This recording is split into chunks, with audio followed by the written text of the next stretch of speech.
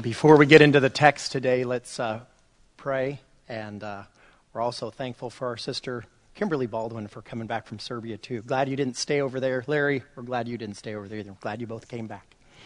Let's pray.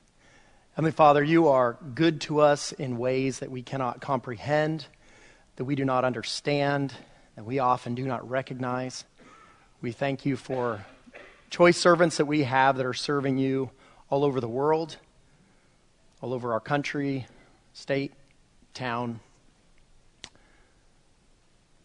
We miss them when they're gone, and we're thankful when they return. Thank you for your traveling mercies and just the incredible benefit and gift it is that someone connected to us at this local level is saying, look to Jesus at an international level. It's just, Lord, what a gift. And the way we can travel now and communicate now and Viber and Signal and all those different things, it is a gift, and we're thankful.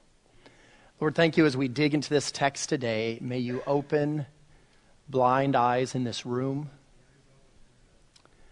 May those who you have opened our eyes rejoice in you. Amen.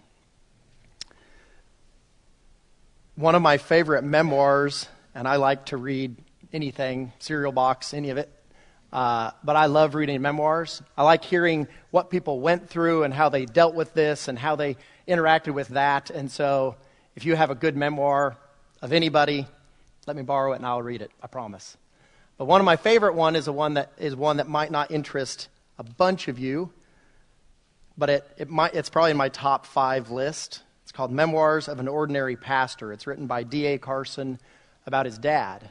And those of you that know American theology know that D.A. Carson is probably one of the biggest names, top 5, top 8 in conservative theology in the United States, and certainly in Canada. He is a Canadian citizen. So he wrote this book about his dad, Tom. And here is D.A. Carson, a big name guy, but his dad was not. But he was a faithful man, a really, really faithful man. Tom grew up in Ottawa, mostly English-speaking capital of Canada.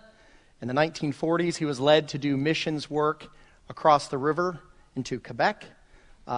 D.A. Carson, his son, calls it medieval Roman Catholicism that was practiced there in the 40s, 50s, 60s, 70s, and up into the 80s. Indulgences were openly sold. People were walking on their knees up cathedral steps. Protestant pastors were harassed and imprisoned at times. D.A. Carson actually has a 1995 Time magazine article where a French-Canadian woman was quoted as saying, "I've never met an English-speaking Canadian, but I'm sure they're as nice as other foreigners," which I thought was really, really interesting. You talk about culture and thinking, and Tom is there in the 1940s. So grindingly slow evangelism. Carson recalls visiting 3,000 homes before he got a couple people to do a Bible study with. Hundreds and hundreds of hours. Churches of 15 people, 20 people, 30 people, back down to 15 people. People left. Things are financially tight. Few friends, few people that would even talk to him openly in that city at that time. So the question we have to ask is, why did he do it? Why did he go? Why did he go and grind and not see success? Well, he did so because he desperately wanted God's glory to be shouted from all the corners of the earth. And the earth is filled with those in rebellion. It's silent at times, but the earth is filled with those in rebellion against him. Tom Carson also understood, as I hope we will increasingly understand, that God saves people we do not. That truly God is the one that opens blind eyes. That we are allowed to be and able to be a mouthpiece, but we do not open dead spiritual eyes. So Tom went out of obedience to the Great Commission, and he stayed because he knew churches didn't rise or fall because of him, but because of Almighty God. So today's message is the second one of 4 about this opening of eyes, about this new birth, about this term we call regeneration. We're going to be seeing that the new birth is required because lost sinners cannot find Christ without their eyes being opened. My goal today, I want to be encouraged, you who are sharing or praying specifically for a lost person. I want us to be encouraged, those who are doing that. I want us to be challenged, all of us, as we grow in our understanding of God's primary work, every single person in this room. And I want to be changed, you who do not yet trust Christ as your Savior and Lord. So I have it broken down into 4 parts. If you have the little sheet in front of you, you might have gotten one of those from an usher. But basically kind of separated into 4 kind of pillars of this. So the first question is, why do we need the new birth? Is this something we even need? Is there a problem? I was born once. Do I really need to be born again? Second question, who enables the new birth? Now, there'd be those out there that would say, well, I put in some effort and God puts in some effort and together we make this new thing. Is that really what the Scripture teaches? So who enables this new birth? The third one is, what is the framework of the new birth? And really, when we get into that, verses 5 through 7, it's really a little more the framework of salvation. But what is the framework of what God is doing and what He desires? And then lastly, what connection does how I live my life with this new birth? Is it just something that I know in my mind and I'm thankful for it? Or does this new birth have some lasting push or results that's going to change how I live and how I think and what my actions are? So that's kind of how we will go through the text today. So the first question is, why do we need the new birth? Well, the question is, what are we like? And we're really going to start in verse 3. We'll look at verse 1 and 2 eventually as well. But let's start in verse 3.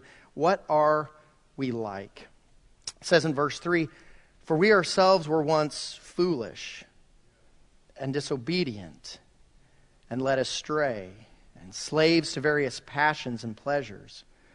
We were passing our days in malice and envy, hated by others and hating one another. Now that's a pretty dire list that we have right there. I think that's a list that would sober any of us. Yet if we're readers of Scripture, we know there's other lists that would be more extensive and have more, there's this and there's this and this list. This is not an exhaustive list of every sin that we could possibly commit. This is really representative of what the human heart is like apart from God. And that's not to say that everybody is as sinful as they could be or as bad as they could be. Some humans sin less than others. Some parts of the world seem to have greater sin influences, both in America and outside of our country. Whether it's oppression that is felt or actually sin is occurring, maybe in a public sphere or not. Some areas of our world seem to be more deeply in sin than others. Additionally, some non-Christians have treated you better this week than some Christians have. We're thankful for common grace, unconverted people who work honorably, who seek to tell the truth, who live generally moral lives, who seek to do what's right. I mean, that would be my grandparents. That would be the guy that sells me feed. That would be some of your spouses. That would be some of your children. That might be some of you in here that seek to generally do the right thing. We are thankful for God's common grace. But the truth of verse 3 hits us over and over and over. Reminded also in Jeremiah 17 that tells us the heart is deceitful above all things and desperately wicked or desperately sick. Who can know it? What that verse is saying is we can't even know the depth of our sin. We had someone in the men's Bible study reference yesterday. We might only recognize 1/1,000,000th of the sins that we actually commit over and over and over. And it's by God's grace that we know at least to a degree how sinful we are. But we would be overwhelmed if we knew every single thing that we do against Almighty God. But truly the heart is sick. We can't even get to the depth of our sinfulness. And the question that we often ask and we often think, even if we don't ask it out loud, is, well, can't we just do better? Or couldn't I make a better resolution? Or couldn't I replace my bad friends? Or couldn't I live with better morals? Ephesians 2 is really a strong sister passage with Titus 3 with some of the same thinking. And so if you want to turn with me to Ephesians chapter 2, I think it'll be on the screen as well. Just those first 5 verses of Ephesians chapter 2 kind of cements in the thinking that we're getting from Titus 3. And Paul says here that you were dead in the trespasses and sins and once walked. And I want to be clear, dead is dead. I don't know if as a kid you remember the first dead thing you saw and whether it was, a family pet, hopefully more like a fish or a hamster than your beloved dog or whatever it might be. The first time you saw something dead, it stuck out to you. You probably poked it or ran to your mom or something and said, what is going on right here? And he could have used other terms than dead here, could he not have? But he used that term because that's what we are apart from Christ in our sin. We are dead in our sins and trespasses. And once walked, following the course of this world, following the prince of the power of the air, the spirit that is now at work in the sons of disobedience, among whom we all once lived in the passions of our flesh, carrying out the desires of the body and of the mind, and were by nature children of wrath, like the rest of mankind. It doesn't take anybody out of that list. It says this is everyone. And then like Titus, it has this but God idea. But God, being rich in mercy, because of the great love with which he loved us, even when we were dead in our trespasses, what did he do? He made us alive together with Christ.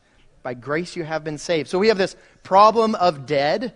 We have God. And what is he? Well, he is full of mercy and he is full of love. And then you have this remedy or solution. He made us alive. This is the idea of regeneration. This is the thinking behind, and this is the process of the new birth. As PK preached last week from John 3, unless we are born again, we will not see the kingdom of God.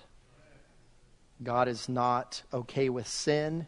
We must be changed. So that's really the why. That's the why of the new birth, because every one of us, without Christ, is dead in sin. So the second question then is, who enables the new birth? Is it a little bit of me and a little bit of him? What's going on with that? Verse 4, but, right after this list of sin, but when the goodness and loving kindness of God our Savior appeared, he saved us.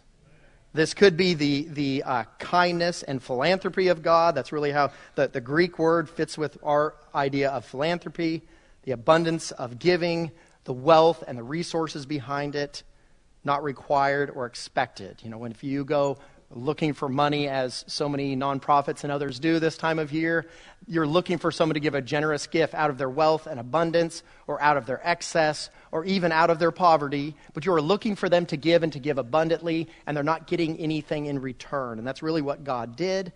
The question is asked, if he's saying, hey, when the goodness and loving kindness came, does that mean there was no goodness and loving kindness in the Old Testament? Well, surely not. We've got manna and quail in the wilderness. We've got them the Israelites coming into the promised land, and God sets it up that as they conquer, there are houses that they don't need to build, and barns that they don't need to build, and fields that are cleared that they don't need to clear, and there's fruit trees for them to eat from. God was abundant in his goodness to the Israelites over and over in the Old Testament, not annihilating Israel or Judah, even when they deeply sinned, from the kings down to the people. Over and over and over in the Old Testament, the goodness and loving kindness of God, but in a really, really special way, embodied in his son Jesus in the incarnation. Some teach that this appearing, there's groups in different diverse theology that would take this verse and says, well, that happens at conversion for each person. He kind of comes in a special and unique way at conversion for each person. But clearly that doesn't fit with how the verse reads. The incarnation is the only way that fits. And our Christmas hymns get it right. Word of the Father, now in flesh appearing. The incarnation. Long lay the world in sin and error pining, till he appeared, and the soul felt his worth. Here's the value of God the Son. To save us all from Satan's power when we were gone astray. Tidings of comfort at the incarnation. Matthew 1:21, his name is Jesus, and he will save his people from their sins. Jesus would be the Greek equivalent of the Hebrew Joshua. Yahweh saves. And this is not to help the Jewish people get away from Roman tyranny. This is not to improve the Israelites' lives. This is verse 5. He saved us. Who enables the new birth? Jesus Christ himself. And then what was the framework of this new birth as we continue on in 5 and 7? And this framework, I kind of split it out into kind of some why of salvation, some how or means of salvation, and then some results of salvation. But don't worry about that too much. What is the framework of the new birth? Starting in verse 5, it says he saved us, and he gives us a not. So here's some not why. He saved us not because of works done by us in righteousness. And the word righteousness can mean different things in Scripture. Sometimes this is purity and holiness given to us from God. Sometimes this is just actions that represent him well. I think we could easily put this righteousness in the kind of good, moral, right behavior kind of idea. It says he saved us, but not because of good things done to us in righteousness. Good moral decisions, well-doing within the culture that we live. That is not why he saved us. And it's not because we do verse 1 and 2. It's not because we were submissive to rulers and authorities. It's not because we were obedient. It's not because we were ready for good work. He didn't save us so that we could be, because we spoke evil of no one.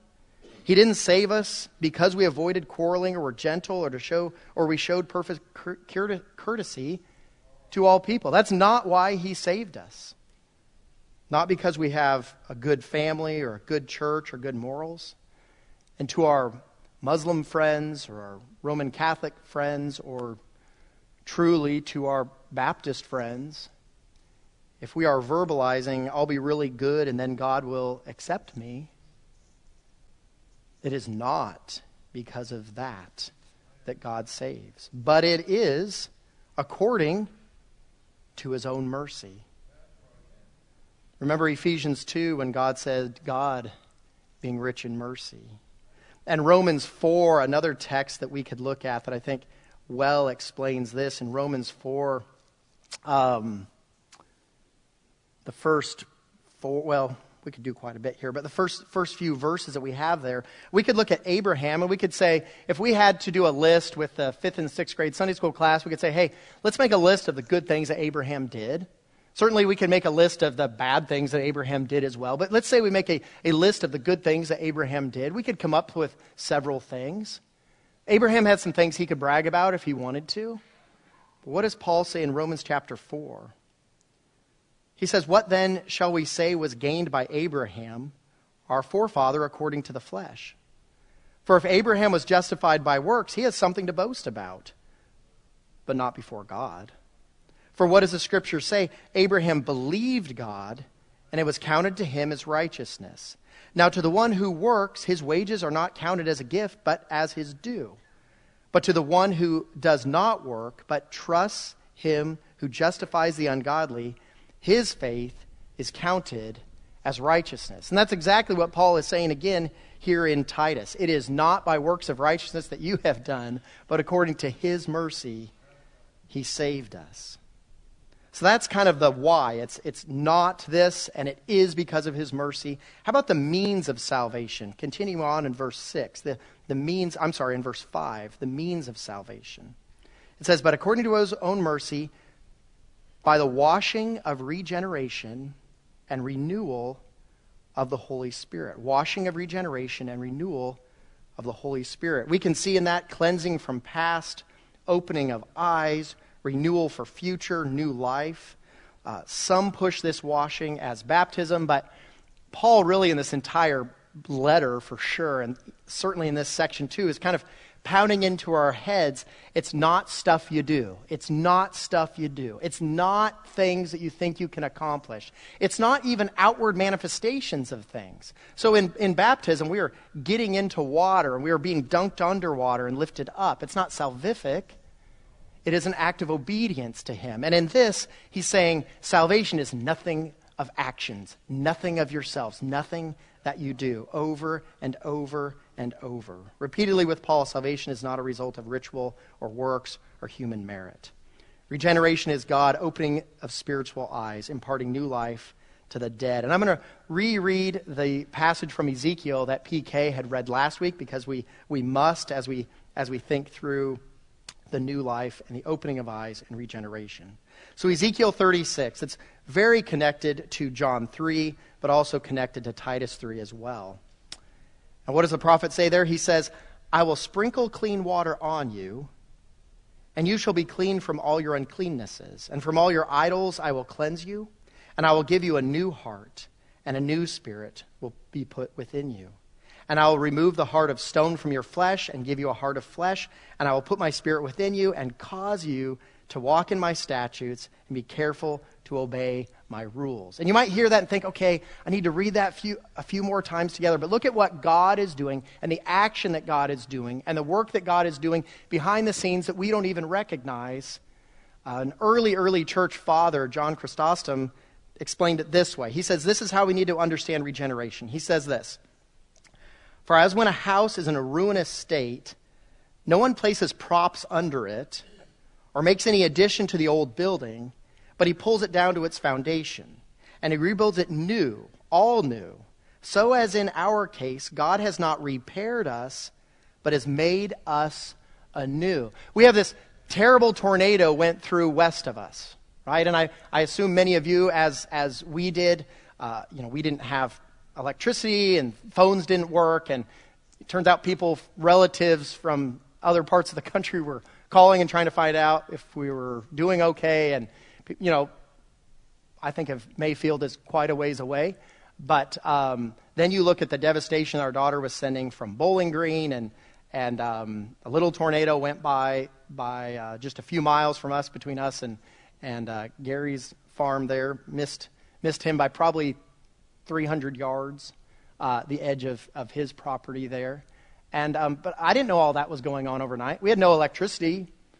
We had no phones. Everything's off. Nothing worked. And so then later you're seeing and you hear numbers of people dead, and you're seeing the devastation of a small community. And, Hartford, the road from Hartford towards us, there's some huge amount of damage there. And you say, how I even look at that, all these huge trees just exploded on the ground, and you think, how would you even begin to clean that up? Some of these houses and tobacco barns have big trees that fell on them, and they're just smashed to piles of kindling. But really the picture here that he's saying is, you try to rebuild that house? Yeah, but you don't try to remodel it. Hey, let me go into this house that's smashed with trees on it and knocked down here, and I'm just going to repaint it, or I'm going to put new drywall, or, I think I need to do some electrical work here. Maybe I'll fix that up a little bit. That is us without Christ. It's not like, hey, I'll do a little bit better and then I'll be good with God. Picture the house with a tornado that's knocked down to nothing but some cement foundation. It gets completely rebuilt, and that is new life in Christ. God taking dead people and saying, I'm going to open your eyes to see my beauty, and then you will see the call, and then I'll bring you to myself, and you need to respond, and there's repentance and faith. Not just let me do a little painting on this house here. Let me stick a couple 2x4s underneath underneath the roof over here. I thought of a few different people in church that I could share about, and I really thought there's probably 50 people right now I could say, hey, let me tell you their salvation testimony. And I could go mine or my family or others, but Joe Salwester's one that as I was praying about it and working, God just kept bringing to my mind. So I told him before the service, hey, I'm going to share your salvation testimony with people. And he said, cool. Joe grows up west of town. And we were in a Bible study group together, so I know him pretty well. Grew up west of town. He had a pretty moral, pretty kind family. Went to a church. There were some good things in the church, probably some not good things in the church. But he at some point drifts away, leaves, knew a lot of the religious stuff, probably knew the Bible some. Gets married, raises his family, works hard. He's considered an honorable guy. Years passed and years passed. He marries Alicia.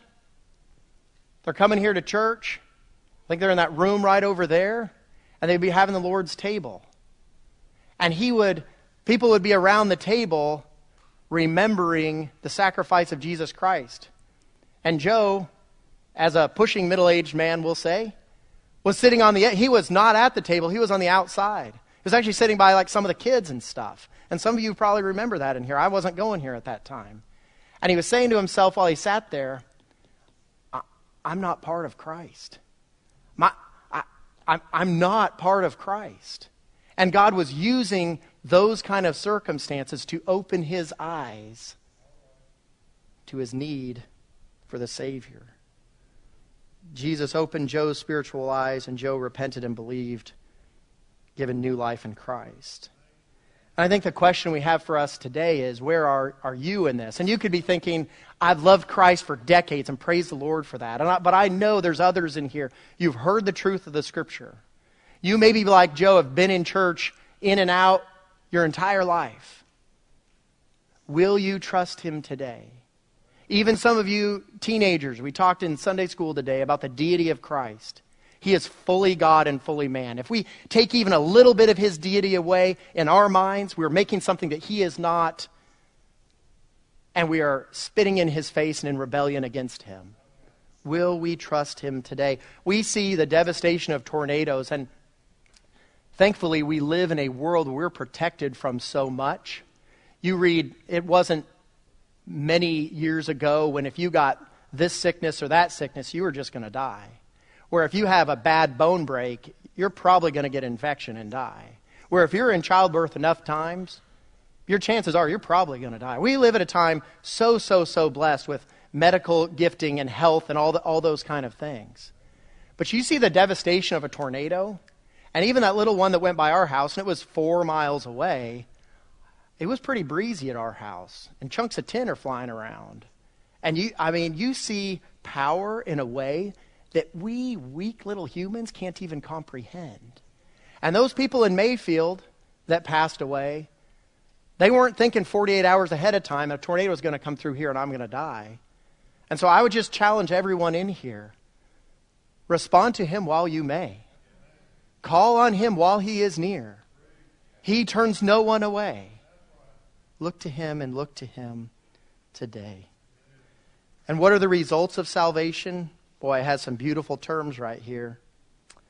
It says this regeneration and renewal of the Holy Spirit, whom He poured out on us richly or abundantly through Jesus Christ our Savior, so that, being justified by His grace, we might become heirs according to the hope of eternal life. You look at some of these terms, that idea of justified, of the God of the universe just slamming that gavel down and said, righteous, righteous. That's what He does for any of those who turn to Him. That idea of being an heir. And you might come from a family that there was a lot of ugliness in the family, or maybe you came from a family where it was just a beautiful relationship with your parents or grandparents and extended family. I don't know your circumstances. But when God Almighty says, I will make you my heir, you are my child. He does not unmake you His child. You are His child. Regeneration is a strong answer to those that believe one can lose their salvation to have unopened eyes after receiving opened eyes. The work of Jesus Christ in conversion. The idea of being declared righteous in the sight of God with justification and losing that doesn't fit at all with what the Bible teaches. Questions you might have. You might say, well, why in this section of Titus is there's nothing on faith? Why is there nothing on repentance in here? Is God just tractor beaming me around and I have no say in this? What is going on? You might be asking. I think that's a fair question. First of all, we need to remember that no passage of Scripture is written as a theology book. So no passage or even book of the Bible is written so there's everything there is to know about Jesus in this book of the Bible. But we are given all of Scripture together by God to come to that understanding. So oftentimes in Scripture you'll see a section where it'll say, hey, repent, repent, repent. And it might not reference anything about faith. And the opposite of that can happen. We can have sections that talk about faith and don't talk about repentance, but we know as we have the totality of Scripture, these are both right there. This idea of regeneration is not in every passage that's connected to salvation or connected to new life. There's several sections that it's involved with, but clearly not even the majority of them. But you look at how they all fit together, and that's the word we've been given. So just as an example of that, because I think that helps us, our biblical theology, that'll kind of push us. Because sometimes we have a tendency of saying, well, I just need this verse that I memorized, and that's what I know about Jesus, and that's enough. But really, all of Scripture is enough, right? And so think of this as an example. If you look at just the life of John Mark, not a major guy in Scripture, if you will, but if you look at Acts 12, John Mark's mom's house is used for the disciples to meet in.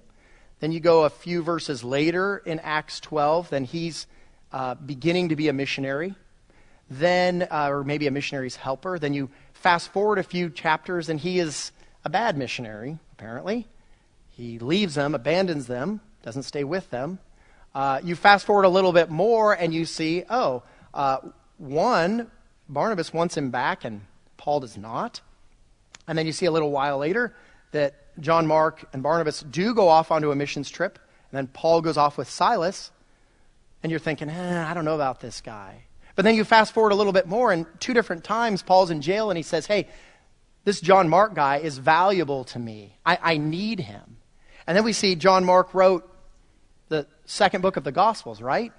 So the totality of it together, you see here's God's work in this man's heart and life, and you see it up and a down, but he's returns and finishes life looking to Christ. But we need to see all of it to have an accurate understanding of John Mark. And such with salvation, read it all together. It all fits together. Don't just carve out little parts of it. You also might say, I'm a Christian and I don't recall being regenerated. I think that's a fair question as well. I will tell you, I don't recall God regenerating me. I don't recall how and why and what when my eyes were opened. So you might say that as well. You might say, I saw my sin, I saw my need for Jesus, I desired to be forgiven, I trusted in his work on the cross to save me. And to that I would say, yes, absolutely. And guess what was going on behind the scenes? He was regenerating you. He was opening your eyes to even see your sin, to even see that you were dead in your sins, that you had no knowledge, recollection, or understanding of. I would say that few people see regeneration and calling while he is doing it, but he does. And we can, after salvation, read John 3 and Titus 3 and Ephesians 2 and 1 Peter 1 and other passages and say, wow, look at what God was doing, all glory be to him. And that really needs to be our response in this.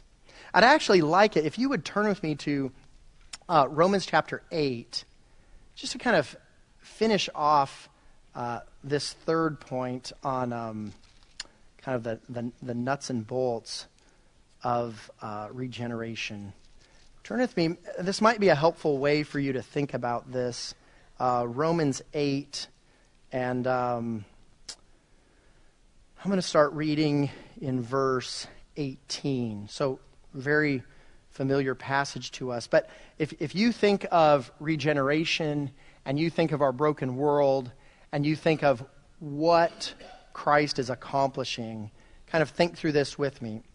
Paul says in Romans 8:18, "For I consider the sufferings of this present time are not worth comparing with the glory that is to be revealed to us. For the creation waits with eager longing for the revealing of the sons of God. For the creation was subject to," this is pretty tough, "futility, not willingly, but because of him who subjected it, in hope that the creation itself will be set free from its bondage to decay," another pretty strong phrase, "but instead will obtain the freedom of the glory of the children of God. For we know that the whole creation has been groaning together in the pains of childbirth until now. And not only the creation, but we ourselves who have the first fruits of the Spirit, we groan inwardly as we wait eagerly for adoption," that's final adoption, "as sons, the redemption of our body." Here's just something to kind of think about with regeneration. At a future time, God is going to make this world right. We are not going to see tornadoes. We are not going to have loved ones with cancer. We are not going to see people in car accidents. And we are not going to respond angrily when someone offends us. And we're not going to be broken. And we're not going to sin. And things are going to be right. And God is going to do that not just for me. He is going to do that for all of creation. Okay, and that is a future time. And that is something we look forward to. And our regeneration is almost like this little picture of that's happening in my life. God opens my eyes. He has made me new, and I get to live as a redeemed new part of this old creation, and I get to influence those around me. I almost have this little pocket. And for you, it might be, the person at work and your family, and you're looking at these friends, and I'm praying for this friend I had in college, and I'm reaching out to them. For others, it's going to be other people, but you have this little sphere, and within that, God lets us experience, his children, this little pocket of this. But there's a future time coming when regeneration will be all over all of creation. It will all be made new, and we will all be given spiritual eyes, his children, and we will see him as he truly is, but we're not there yet. And in the not yet, it's a grind of, why won't this person at work be kind? Why does this other guy take credit? Why am I looking at this little girl with cancer? We live there now, but we've got this little picture, and we have a future and a hope that we're looking to. So lastly, what connection is there with this new birth and how I live? What does it say in verse 8? Let me get back to Titus 3. What does it say in verse 8? It says, this saying is trustworthy, and I want you to insist on these things, so that those who have believed in God may also be careful to devote themselves to good works. These things are excellent and profitable for people. So there's absolutely no living this life saying, it's all God's grace, and I can live however I want, and I can live in rebellion, and who cares because, I've said I'm a Christian, so I'm going to do my own thing. There's absolutely no part of that in the Christian life. Good works truly mark the true believer's life. Titus 1:16 says, they profess to know God, but they deny him by their works. They are detestable, disobedient, and unfit for any good work. Here's people that say, yeah, I'm a Christian. Yeah, I follow God, and I can sin in any way I want, and who cares? He says, no. They deny him by their works. They're detestable, disobedient, and unfit for any good work. He's saying, you're not part of the kingdom. In chapter 2, verse 14, it says, this God and Savior Jesus Christ, who gave himself to redeem us from all lawlessness, and to purify for himself a people for his own possession who are zealous for good works. Declare these things, exhort and rebuke with all authority. Let no one disregard you. Fight for it. And then the verses that I had read earlier, verses 1 and 2. Remind them. And this is a list, as we read this, just think through, where am I on this? And it's not an exhaustive list, but where am I? Because when I read this, I say, falling short, I need God's grace. It's all God's grace.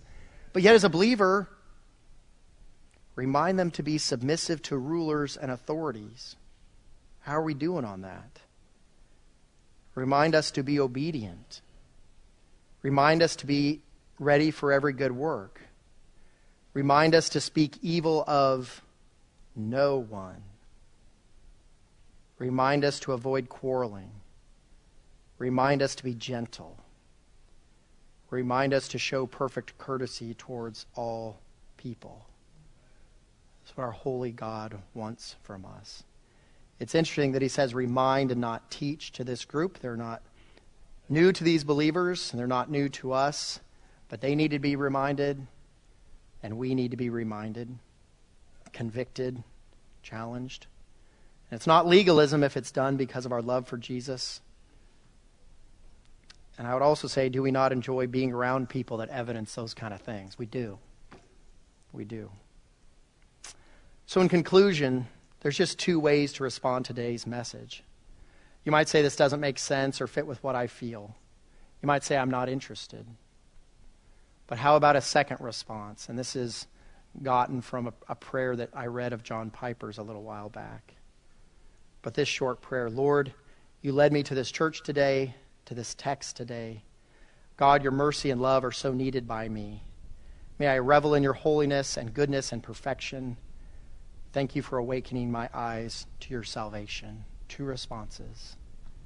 Will you look to him today? And will you revel in a theological, biblical truth that might be hard to understand, that doesn't take away from its truth, and it gives us just this little glimpse of, you might say, the complexity and the glory and the holiness of Almighty God and what he did, that what we celebrate every day of the year, but especially this time of year, the incarnation of his son Jesus, born in a manger, born to save his people from their sins. Let's pray.